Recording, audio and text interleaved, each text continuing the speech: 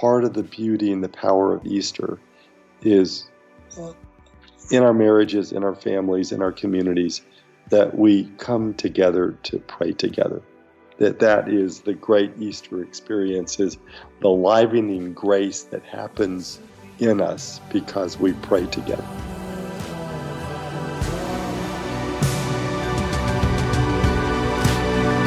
Blessed be the God and Father.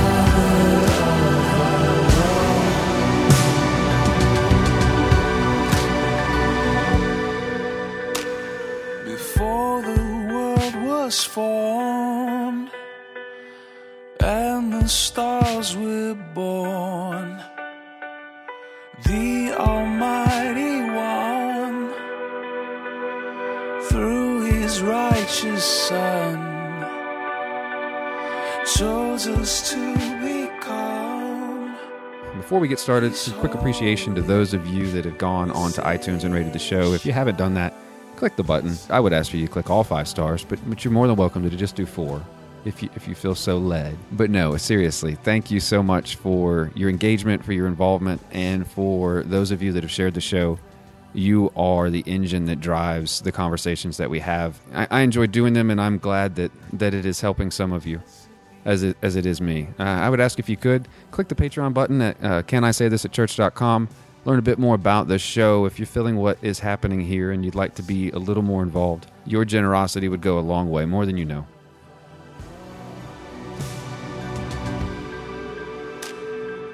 Oh, that we may see. Hey everybody, welcome to the show. I'm Seth, your host. Today we have Alexander Shaye with us again. We all have been over these past few weeks in a season of Lent. We've learned to let things go. We've picked up new things because we are creatures of habit. But there is more than one way to think about Easter, to think about our Lord. And a lot of what we as Americans, I believe, struggle with is a lack of history, a lack of culture, and a lack of understanding around many of the holidays that we celebrate. And so I talk about that a bit with Alexander today, and I got a lot out of this, and I believe that you will too. Be ready to be challenged. Your Easter is not under assault. It is even more glorious and more beautiful and more worthy than we give it due. This God is so big, so incomprehensible, so amazing, so gigantic that we can only, once we finally realize it, stand up and sing and declare, God, you are amazing. You are worth everything. We give you all glory. Blessed be the God and Alexander, thank you so much for being willing to coming back on the Can I Say This at Church podcast. I'm pleased that you've been able to make time to come back on today. I'm honored, and as you and your guests will soon hear, I'm recovering from some sort of a respiratory infection, and so I've got sort of a raspy voice. But I think it adds character. It's yeah. I did a seminar on Saturday by microphone whispering for hours. So let's see if we can do this today. Well, whisper as loud as you need. I'll crank the gain on my end. All right. And so by now, if for those that are listening, if you haven't gone back and listened to the episode prior that we did with Alexander, please go back and do that. I think it will be pertinent for today's conversation. But you had said something while we were coordinating that, Alexander, about just Holy Week, Lent, the gospel, the history of Easter, and all that goes with that. And I quickly realized that topic is fascinating. I know very little about it, which shame on me as a Christian. I probably should know more. And so I am looking forward to discussing that, not necessarily at length, but in a little bit today. And here we are recording this just days away from Ash Wednesday. So this is very timely. Well, I guess let's start there. So I want to spend a little bit of time on, I guess, the history of Easter, but I'm more interested in how we take that history, view it through a lens, the Quadratus view of the Gospels, and how I can live in that today, and how Easter can not necessarily lose meaning, but gain something more whole, for lack of a better word. Yes. And so I guess just a bit of the history of that. What obviously we haven't always celebrated Easter. I can't see that happening on the annual anniversary of Christ's death and resurrection. So what is kind of as Christians, our story of Easter? Well, actually, we have celebrated Easter from almost the very first years into what I call the era of the resurrection. And one of the things that many Christians forget, and even our scholars have tended to overlook, is that we called Sunday Easter. Every Sunday in Christendom was Easter. And so for about 200 years, we celebrated Easter 52 times a year. And then there came a moment when we began to do something on one Easter a year, which was different from the other 51. So Easter is the celebration of death and resurrection, and that was the core experience of every Sunday gathering. And then 200 years into our history, we began to think, well, we needed to do something on one Easter a year that we didn't do on the other 51 Easters.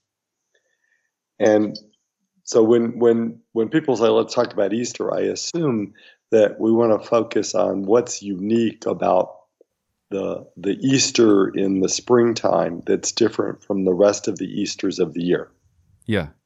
And everything in Christianity comes from what's happening on the ground and within the communities. It's like we don't create theological feasts. We create feasts which have a compelling spiritual practice to them. So here's sociologically what I think is happening around the time that we develop an Easter in the springtime distinct from the other 51 Easters of the year. Christianity as an art form and as a new moment in human consciousness, we develop a pan-tribal communion. And as I've talked about in other places, that other traditions, including our mother tradition, Judaism, have the profound, beautiful truth that all are one before God, which makes each of us brother and sister to the other. Right. However, before the first century and before Jesus and Christianity, we don't have evidence of other traditions having a room or a table where everyone was welcome to sit side by side. That this is really a new way of being family that begins for us in the presence of Jesus, the historical Jesus in the first century. And even Judaism at this point organized the synagogue life where either the men in the front and the women in the back, or the men on the floor and the women in the balcony, or the men to the right and the women to the left with the wall down the synagogue. So the idea of a table where you sit side by side is quite radical, fresh, and in my view, a step forward in our development of our relationship with God and each other.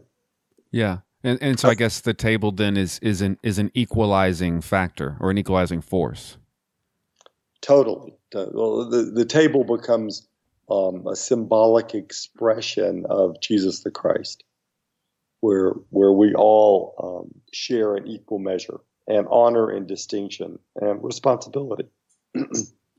Well, Christianity in the first 200 years, especially during the time that we were greatly persecuted and executed, when you're running from the emperor because you're likely to be killed, there's a compelling harmony within the community because we're facing this external force or pressure. But as we go on and as we spread across the Mediterranean and our diversity increases, a diversity of gender and tribe and socioeconomic status, poor and wealthy and slave, and people from the eastern provinces and the western provinces, this diversity becomes a cacophony. If you can ever imagine Christians having vigorous discussion with each other. And as the time of persecution lessens, it doesn't go away yet, but it lessens. And when it lessens, we have that luxury of debate. And the debate is, you're doing what? You believe Jesus how? You interpret the scriptures in what way? You're conducting baptisms using what elements?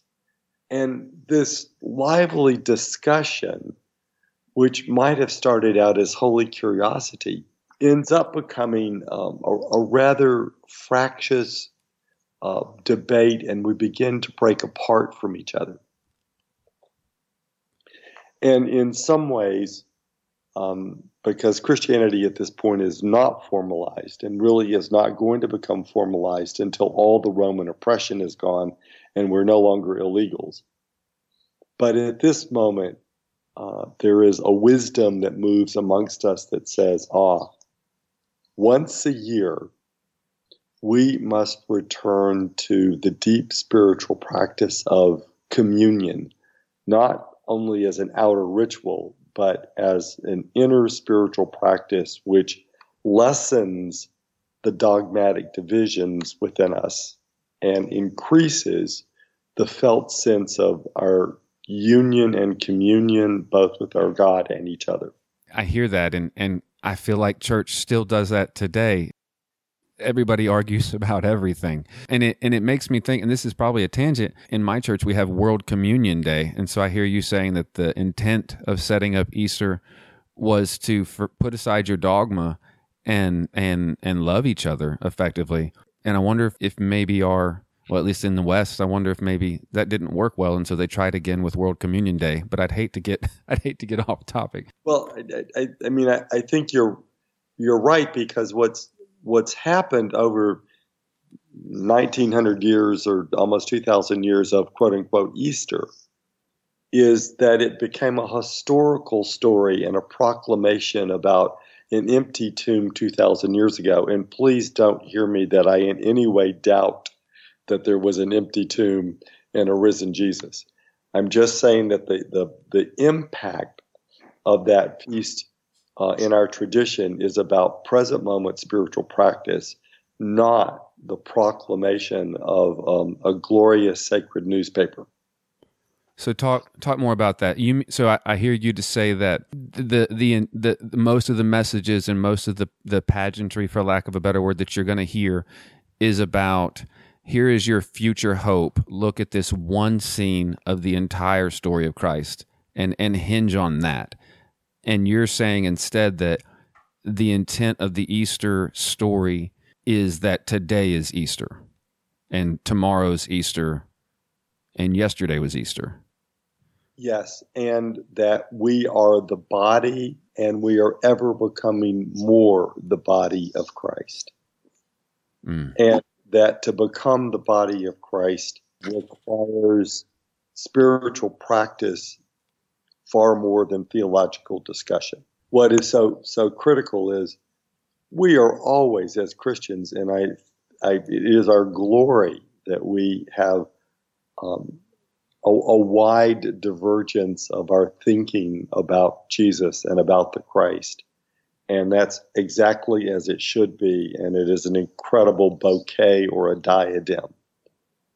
But the reality is that because of the beauty of that theological expression, that we tend to become overly identified with our understanding and forget that the core practice is how to bring that expression together. as the true incarnate body of Jesus here amongst us today. So that therefore there are ways that we have to learn and be reminded about how we talk with each other. And yelling at each other or vigorously saying this is the right expression of Jesus to each other is not the way of this wide divergent body of Christ.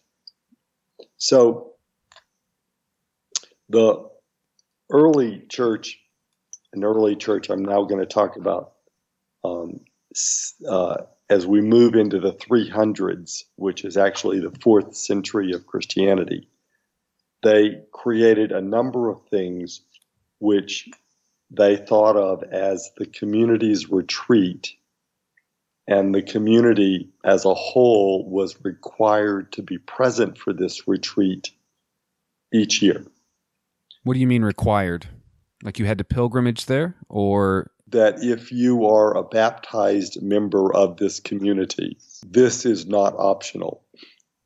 As my grandmother would say of us on Sunday lunch, or in the American South Sunday dinner, I expect you at my table, or if you're sick, we will have gone to the hospital and brought you flowers. Or if you're in the cemetery, we will have stopped by this morning. But barring your being dead or sick, you be here.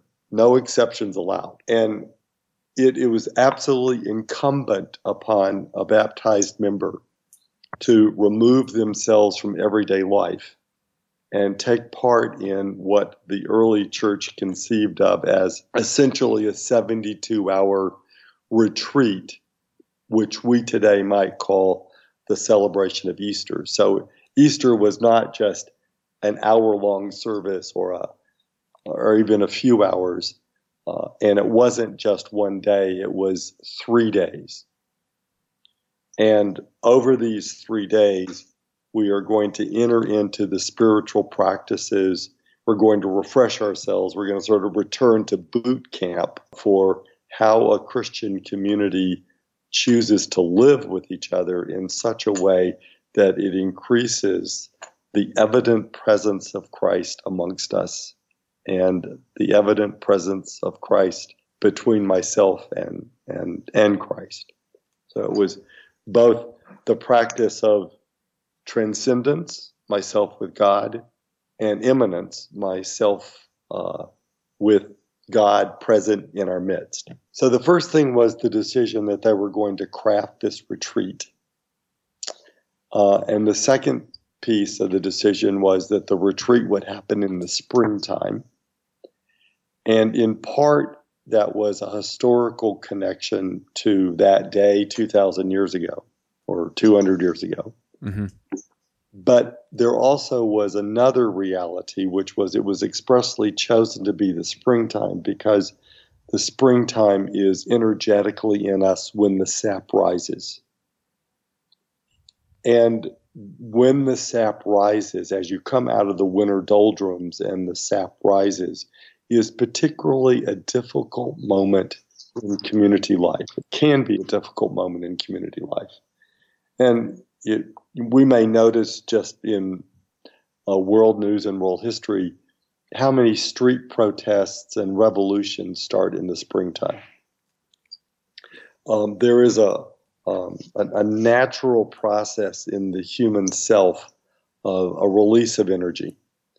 And so it is, Christianity recognized this and recognized the incarnation of this and said, for every reason, the springtime is the right seasonal moment for us to have this retreat about how we live with each other and the types of spiritual practices we engage, because we want to create the sense of the sense of oneness and harmony with each other. I find it striking, Alexander, and I listened to your Christmas episode with Rob Bell, and I find it striking that our two, I guess, pillars of holidays as Christianity seem to center around, the darkest day on our solar cycle, and so the winter solstice, and then also the spring equinox. I can't think that that's an accident. It's obviously not an accident, but I find it I find it not coincidental. I don't know what the word is. I find it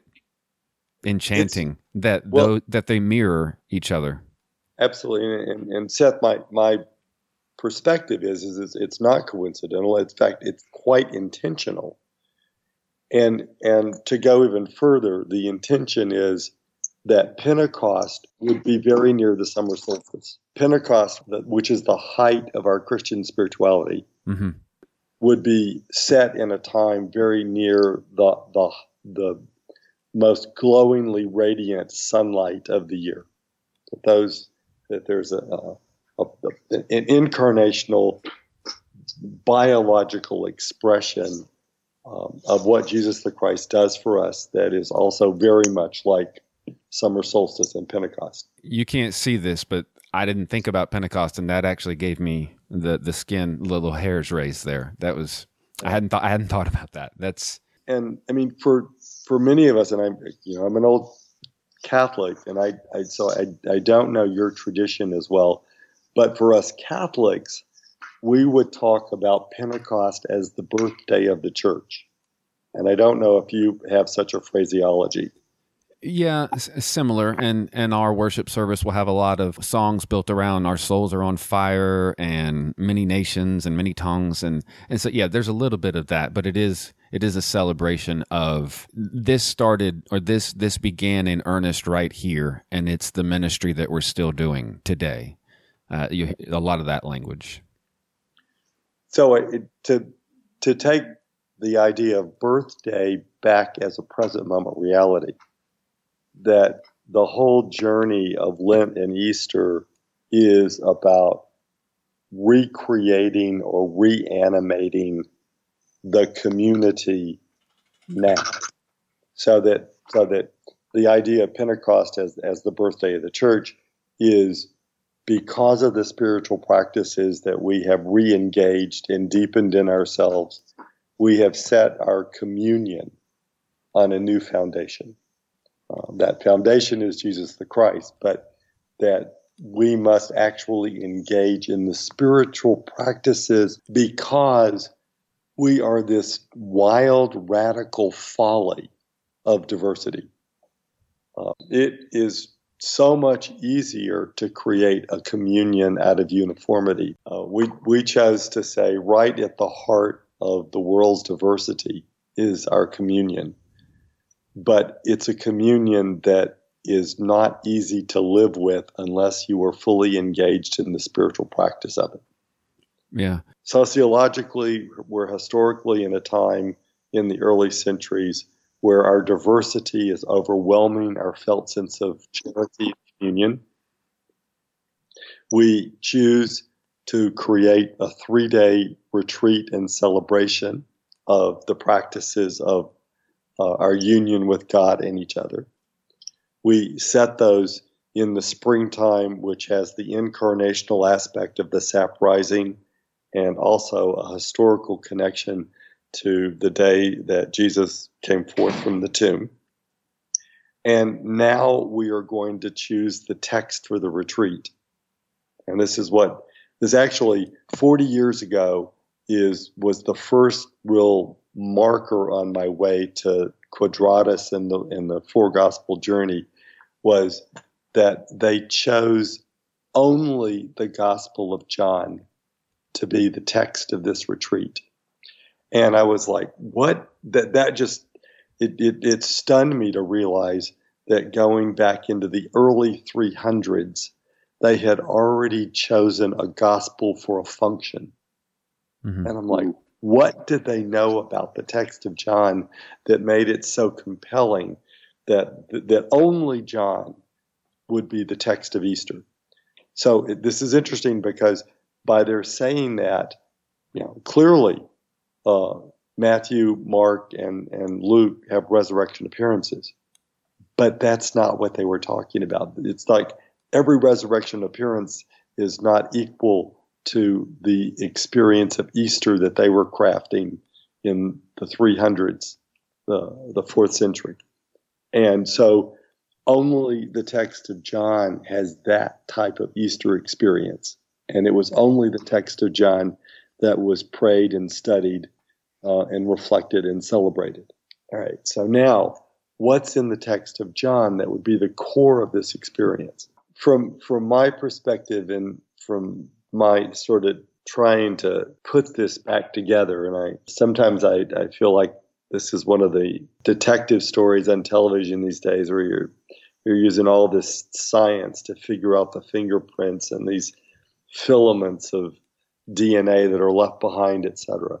I situate the Gospel of John as having come out of the community of Ephesus, late first century. And what is one of the things that's compelling about Ephesus is of the four places where a gospel text was revealed or composed, Ephesus is the place which had the dilemma of being pan-tribal. It had the gift and had the dilemma. We know that Ephesus receives Paul's preaching in the 40s of the first century about the oneness of all people. And Ephesus is a place of tremendous diversity where people all the way from Ephesus is in Turkey, but because it was the eastern capital of the Roman Empire, which means the courts were there, people from India and North Africa would come to Ephesus to argue in the Roman courts. So Ephesus had this teeming diversity of tribe. We also know that Ephesus had a very affluent and educated population. It had a very, very vital women's community. And the other thing which is so heartbreakingly true about Ephesus is its affluence was built on the fact that it was the center of the Roman slave trade. And whereas the city of Ephesus was this gleaming, affluent city, underneath those beautiful buildings were hundreds of miles of caves and tunnels where the slaves were kept. In the midst of this vital, capital, wealthy, diverse city built upon the slave trade, Paul preaches oneness, which even is extended to the slaves, which is totally countercultural at this moment. Mm-hmm. However, by 50 years later, when we think the Gospel of John is revealed or composed, the Christian community in Ephesus is fighting all the old prejudices, all the old hierarchy, all the old divisions, all the old categories, all the who's the in and who's the out and who's on top and who's on bottom. All of that has resurfaced. And what John's text must do for this community is bring them back into deeper harmony in Jesus the Christ. And so this is the text of the four, which offers a series of meditations on how we move through the human stuffness that separates us from each other, and that stuffness is always going to be there. You don't do this once and it's done. That all the stuff that John brings us in the meditations is something that we might powerfully reflect on once a year, that we need to keep these limitations and wounds in us. We need to keep them in our heart and keep them before our mind's eye, not in any guilt or shame sense, but because with oneness, you're either moving towards oneness or you're moving away from oneness. If you're staying static, you're moving away from oneness. There's no rest day with oneness. It's always a matter of which way are you moving. And the material in the Gospel of John is the profound spiritual director for us of what we must keep aware of, because if we don't, it's going to gobble us whole. And when we get gobbled whole, we're going to think we're really doing Christian community, but we're not doing Christian community. What we're doing is we're enslaving each other under the idea of uniformity. We're not doing the diverse union of the human family before God. All right. Now, this 72-hour retreat and celebration is going to be normed off of, and it's going to use great, beautiful texts from the Gospel of John as the Easter moment, which reknits our union and compels us forward. Call to be unified, bringing hope and looking more like Christ. So why John then? I mean, the other Gospels obviously have their own passion story, their own passion play, for lack of a better word. So why? Well, I guess to flip the question, what is there anything wrong with the other three? Well, Mark comes to mind. It has two endings, depending on what Bible you want to read. So what is missing in the other three that the early church couldn't glean the same from that? Because, and from my work of Quadratus and from what we talked about in your previous podcast, each of these Gospels performs a function. They're not the sacred newspaper of the history of Jesus. Each text performs a particular function. And Matthew's function is Jesus, in Matthew, Jesus shows us how to wake up and begin a new journey. Mark's function is to show us how to move through moments of tremendous trial and obstacle. And Luke's function is to show us how to mature as a disciple and an apostle in that way of Jesus, how to be of ever greater service. John's function, this is the reason it's being chosen, John's function is how you create union and deeper oneness from tremendous diversity. And again, the lesser understanding of Christianity today is we're celebrating a historical reality 2,000 years ago, so therefore we can use any text of resurrection from any of the four Gospels. That was not the origins of the Feast of Easter. The Feast of Easter was about the spiritual practices that we must engage in to keep our communion deepening, and therefore they rightly discerned that the appropriate gospel text for that type of Easter experience is John, and I would say only John. So as you're ready, we'll move into the text and see what power it brought to the Christians of the beginning in the 300s or the 4th century. Well, yeah, let's go in. I'm ready. I'm ready. Let's do that. One of the things is that this retreat, this 72 hours of Easter, this retreat would always begin on a glorious high note.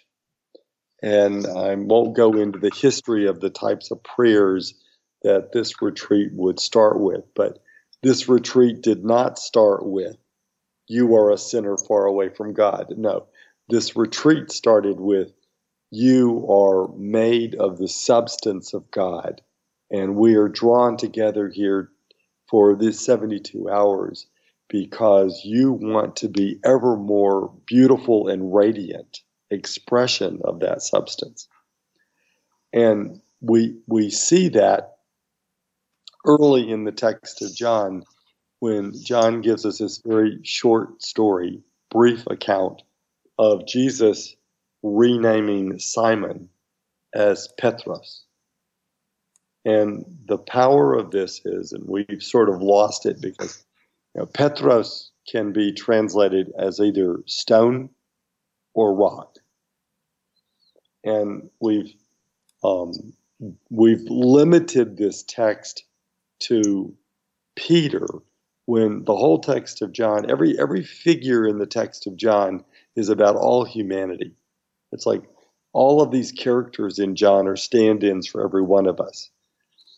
And so Jesus is saying not just to Simon Peter of the first century, but Jesus is saying to you, Seth, and to everyone who's listening, and to me, you are rock, or you are stone. Now, what does this mean for first century metaphor, and what might this mean today? Well, just to go back to our Jewishness, we know that all the ritual washing vessels in the synagogue or the temple were made of stone. Now, why would a washing vessel, which in their senses you washed away your corruption, in a washing vessel in Judaism, why would it be made of stone? It's because stone, in their belief, takes on no corruption. That stone is a permanent, and maybe in our language, the metaphor would be better. It's like a diamond or gold, but it has a solid permanence. And Jesus is saying to Simon, and Jesus is saying to each one of us, you are made of stone. You are made of the core substance of God. That's who you are. And no matter what you do in your life, that's not going to change. You can run away from it. You can act against it. You can cover it over. You can forget it. You've got free will. All of those are choices you can make. But what is true, what Jesus is saying is, I understand you are made of an incorruptible substance. You are made literally of God's dust. And so therefore, the opening meditation or prayer of the 72 hours of Easter was to remember this. Remember who you are. Remember the radiance that God has put in you. Remember that it's because of that radiance, because of that love, we've come together because we want that individually and corporately to shine more. So for all of those people who think about that the journey to Lent begins with the rite of ashes, I want you to remember that the rite of ashes is something that comes in Christianity 700 years later. And it comes from a moment which is not our best moment. It comes from a time when we have lost the sense that we are inherently connected to God. And it comes from a time where we talk about how far away from God we are and how we have to earn our way back into God's presence. What a bunch of hooey. The early Christians had it better. We're not separated from God except maybe in our minds. God is right here, as close as our heartbeat. Claim it, live into it, know it, feel it, express it. And that the feeling and the expression of that will draw you to want to do the work to be ever closer. So this early Christian celebration of Easter was predicated on this is love calling to love. Jesus saying to you, you are love, that's who you are, and I am the heart of love, and my heart of love draws you closer. Allow it. So then the next series of Easter meditations are going to be to use great passages from John to understand how we are already part of this heart of love and how we have perhaps forgotten or covered it over or in some ways run away from it. The church in these days traditionally used a series of gospel texts which were surrounded with great prayer. And also during the time that these great texts were read or prayed, we fasted. And we didn't fast because we were sinful. We fasted because we wanted to so cleanse our body and our spirits. We wanted to be so hungering to understand deeper the voice of love that we wanted to actually have the longing not only in our minds and our hearts but in our bodies. And we wanted to understand that the same longing that we had for food was also our longing for the voice of God. Hmm. And the texts that were used during these hours of fasting and reflection and asking God to heal us of our brokenness before God and our brokenness with each other. There were 4 texts. Jesus and Nicodemus, Jesus and the woman at the well, Jesus and the man born blind, and Jesus and the raising of Lazarus. And each one of those texts have offered an examination of our life with each other, and how, because we all so deeply care about God and our experience of God, and that in part as humans we take our longing to our heads, and in our heads we have all kinds of theological ideas, and that those theological ideas are brilliant, and yet they oftentimes end up separating us from each other. And what we want to do in this early moment of Easter is we want to step away from the dogmatic formulations and fall in love with the fact that all of us are hungering and longing for our journey with God. That's what draws us together. Hearing you talk about fasting in that way makes me sad at the way that people fast for Lent now, just giving up chocolate or giving up Facebook or giving up whatever, not knowing the history of that, Right. And rethinking it now. Lip service is not even the right word. It's less than that. Right. Oh, man. And the early church would call this the wedding fast, the marriage fast, in the sense that this fast was not doleful or sorrowful or penitential. It was expectant. That it was like in the midst of this Easter and our excitement about it, almost the same as perhaps the excitement in whenever we are on the edge of a major experience in our life, where our stomachs sort of flutter and our focus is not on food. So after these great meditations, and I realize for the sake of time, I won't go into like the impact of each of the 4 texts, but when we come out of this, hearing these texts and reflecting on them and asking for, quietly asking for forgiveness before God and for each other, for all the ways that we have not lived out the fullness of God's presence with us this past year, we then enter into this incredible triumphant prayer, which is the full Easter experience. And it is John's text of the foot washing. And again, what's happened of late is that we've looked at the foot washing in a historical way as a major marker on the way to Easter, whereas the early church said, oh no, the foot washing is full on Easter. Because not as a ritual form alone, but if you understand that the longing for God and the gift of receiving God's grace in you, if you understand that, nobody has to tell you what to do next, because what you want to do with that reality is you want to go out and you want to serve. You want to serve everyone. You want to be the love that God has given you. Mm-hmm. And this is the foot washing ceremony. It was not about 12 people. It was here when our heart fully appreciates the experience of what God has done for me and is doing for me. I don't have an option about foot washing. As I have been washed, I want to wash others. I want to wash all others.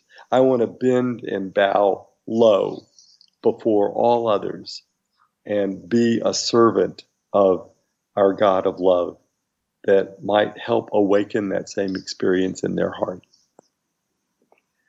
And that it is only by our participation in the death and resurrection experience of Jesus the Christ that we can truly do, quote unquote, foot washing.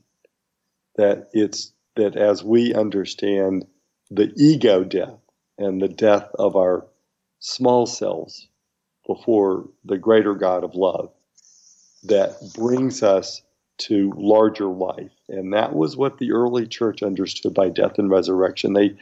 Death and resurrection, at the end of life, they considered small death and resurrection. They considered large death and resurrection the moment that in your present moment life, you learn the way to lower your ego, the way you learn to sacrifice in some ways your own ego desires and learn how to live for a larger purpose, learn how to live with larger reality. That for them was the great death and resurrection experience. And they said to the degree that you practice that death and resurrection throughout your life, that final death and resurrection at the end of your life is going to be like a small cut on your finger, because your whole way of being has been living the experience of death and resurrection. Yeah, it brings to mind the scripture, "You die daily," and the way that I hear that is a part of my prideful, selfish self dies daily and rises daily in love and in abundance and in service and in gratitude. Yeah, tell it, brother. Amen. I read you say somewhere, or maybe I read someone else say somewhere, maybe I heard it, I don't know. You spoke in the differences on when Jesus is on the cross and they bring him the wine to drink, and there's either a difference, or they bring him his drink, there's a difference between John's gospel with the other three, or a difference with Mark's gospels with the other, and it's pivotal, and I can't remember which gospel it is. Can you speak to that a little bit? Totally.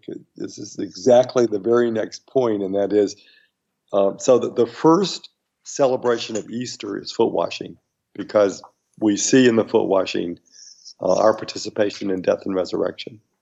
The second celebration of full-on Easter is John's Passion, and only John's Passion. And it is because in John's Passion, Jesus on the cross, the wine is put to his lips in John. And in the other three texts, Jesus does not take the wine. But in John's Passion, he does take the wine. And then right after he drinks the bitter wine, and this is what's important about this, this is not the wine that we serve at table today. This is a very sour, bitter wine that most of us would turn away from. And when Jesus drinks the bitter wine in John, he says, "And now it is finished."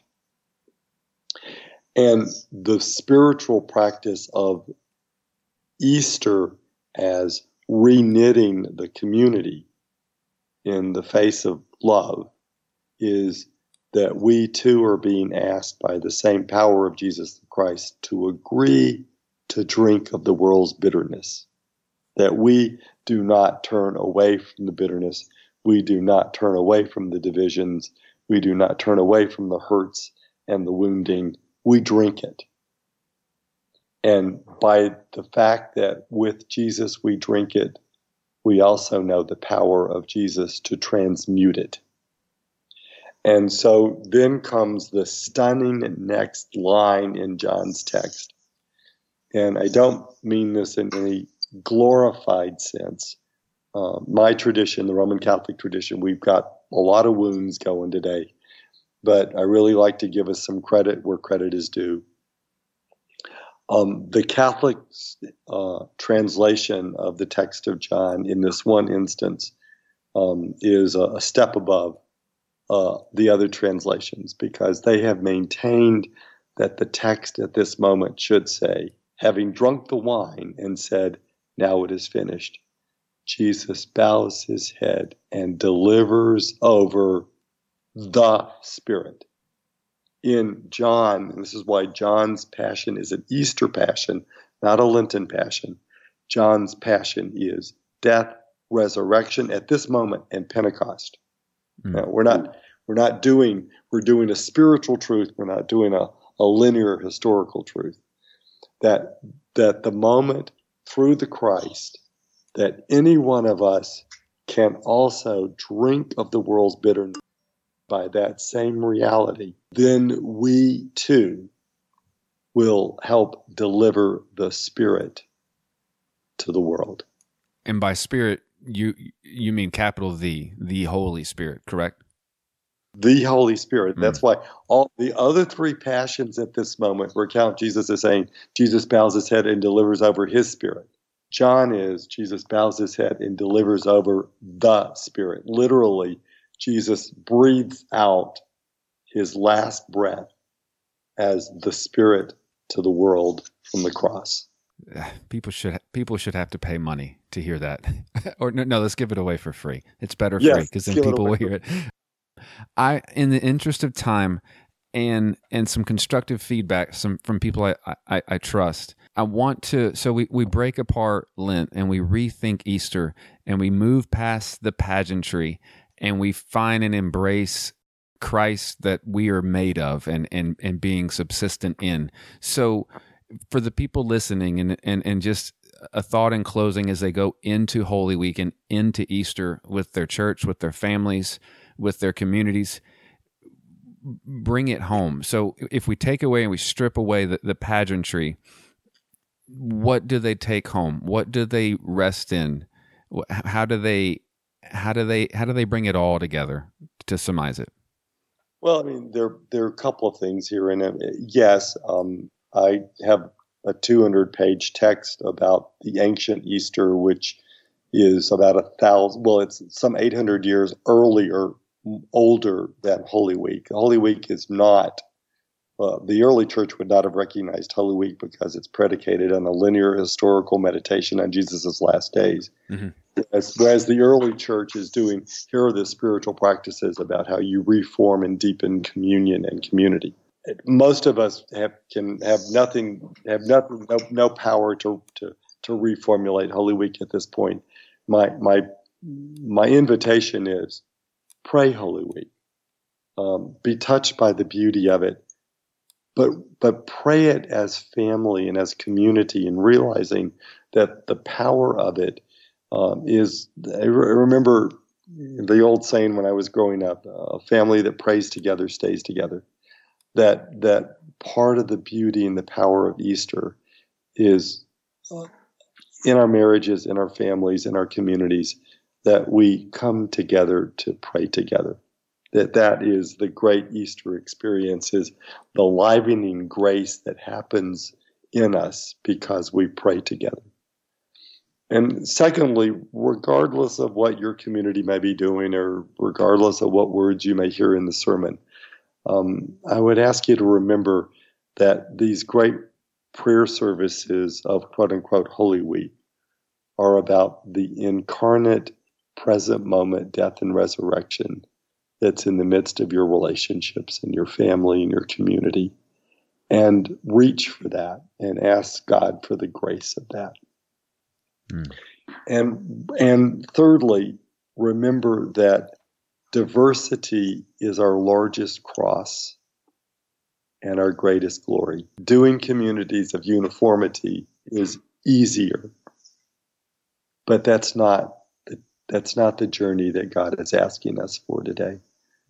God is asking for us to find a oneness beneath the thoughts and the superficialities of what we look like and who we are, and to come home to know that beyond all that other stuff, we truly are brothers and sisters of the one source.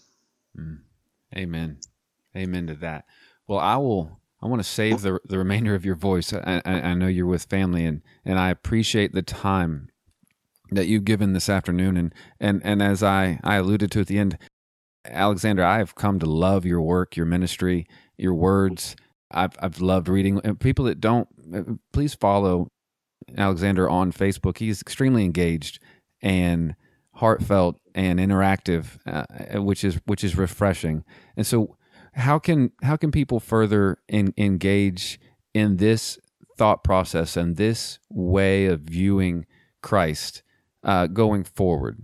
Where would you direct them to? a couple of things. And first of all, I would direct people to the website that supports this work, which is www.quadratus.com. And I'll spell that out. It's QUA, quad for 4, and then RATOS, QUADRATOS.com. And on that website is just a whole range of good information and podcasts like yours. And there's also a store, and in that store are links to buy the book, Heart and Mind, and especially what I'm calling the community guides, which is a way for 2 or more people to come together to read the journey of the gospel as my spiritual journey with Christ. And I just want to really invite people to look at those guides and perhaps grab 2 other people. This is not about huge numbers. Bring the gospel journey alive in your life. Secondly, there is my Facebook page, which is Alexander John Shaia -author. It's my work Facebook page, and there's just all sorts of further good material that's on that Facebook page. So the Quadratus website and the Alexander John Shaia author Facebook page, and then finally the book, Heart and Mind, the 4 Gospel Journey for Radical Transformation. And the word radical there is really true, because if you work with Jesus Christ, Christ is not concerned about superficially changing your mind. Christ is inviting you to live from a deep place of assurity in the midst of trial and obstacles and all the difficult news that we hear today. Do you want to know a radiant path of contentment, equality, and service, the 4 Gospel Journey for Radical Transformation? So that's it. The website, the Facebook page, and of course the book. Absolutely. Well, good. Well, I will let you go there. Thank you so much. Seth, thank you so much. And every blessing of Easter. Carrying around the heart of stone, following the prince of darkness, never knowing I was hopeless, living in the world but never known. Thank you all for listening. Thank you for your engagement. I want to ask you to, if you didn't do it at the beginning, do it now. Go to iTunes, rank the show. That is the best way that you can help the conversations that are happening here bubble up on the internet so that more people can interact with them. On top of that, share the show. Share it with your family, your friends, Facebook, social media. Whatever avenue you choose is a great avenue. And lastly, I would also ask if you feel so led to become a patron at patreon.com/canisaythisatchurch. You'll also find a link to that on the website, canisaythisatchurch.com. I am very grateful for those of you that have taken the time and your money to do so. I can't tell you how appreciative I am of your willingness to become part of the community that is the Can I Say This at Church podcast. Talk to you next week. When the dividing wall of hostility comes down between racial groups and we begin to grow into the thing that God has intended, we become a place where God is living among us. And when people come in, they go, I've never been to a place like that before, because there is every nation, every tribe and tongue represented in there, yet they love one another. There's harmony and peace. They have all kinds of different political ideas. They have all kinds of different ideas about business. But when they gather together, they have one thing that holds them, the gospel of Jesus Christ. And they love one another like family in that place. And I feel God when I go in there. That's the way that it's supposed to be.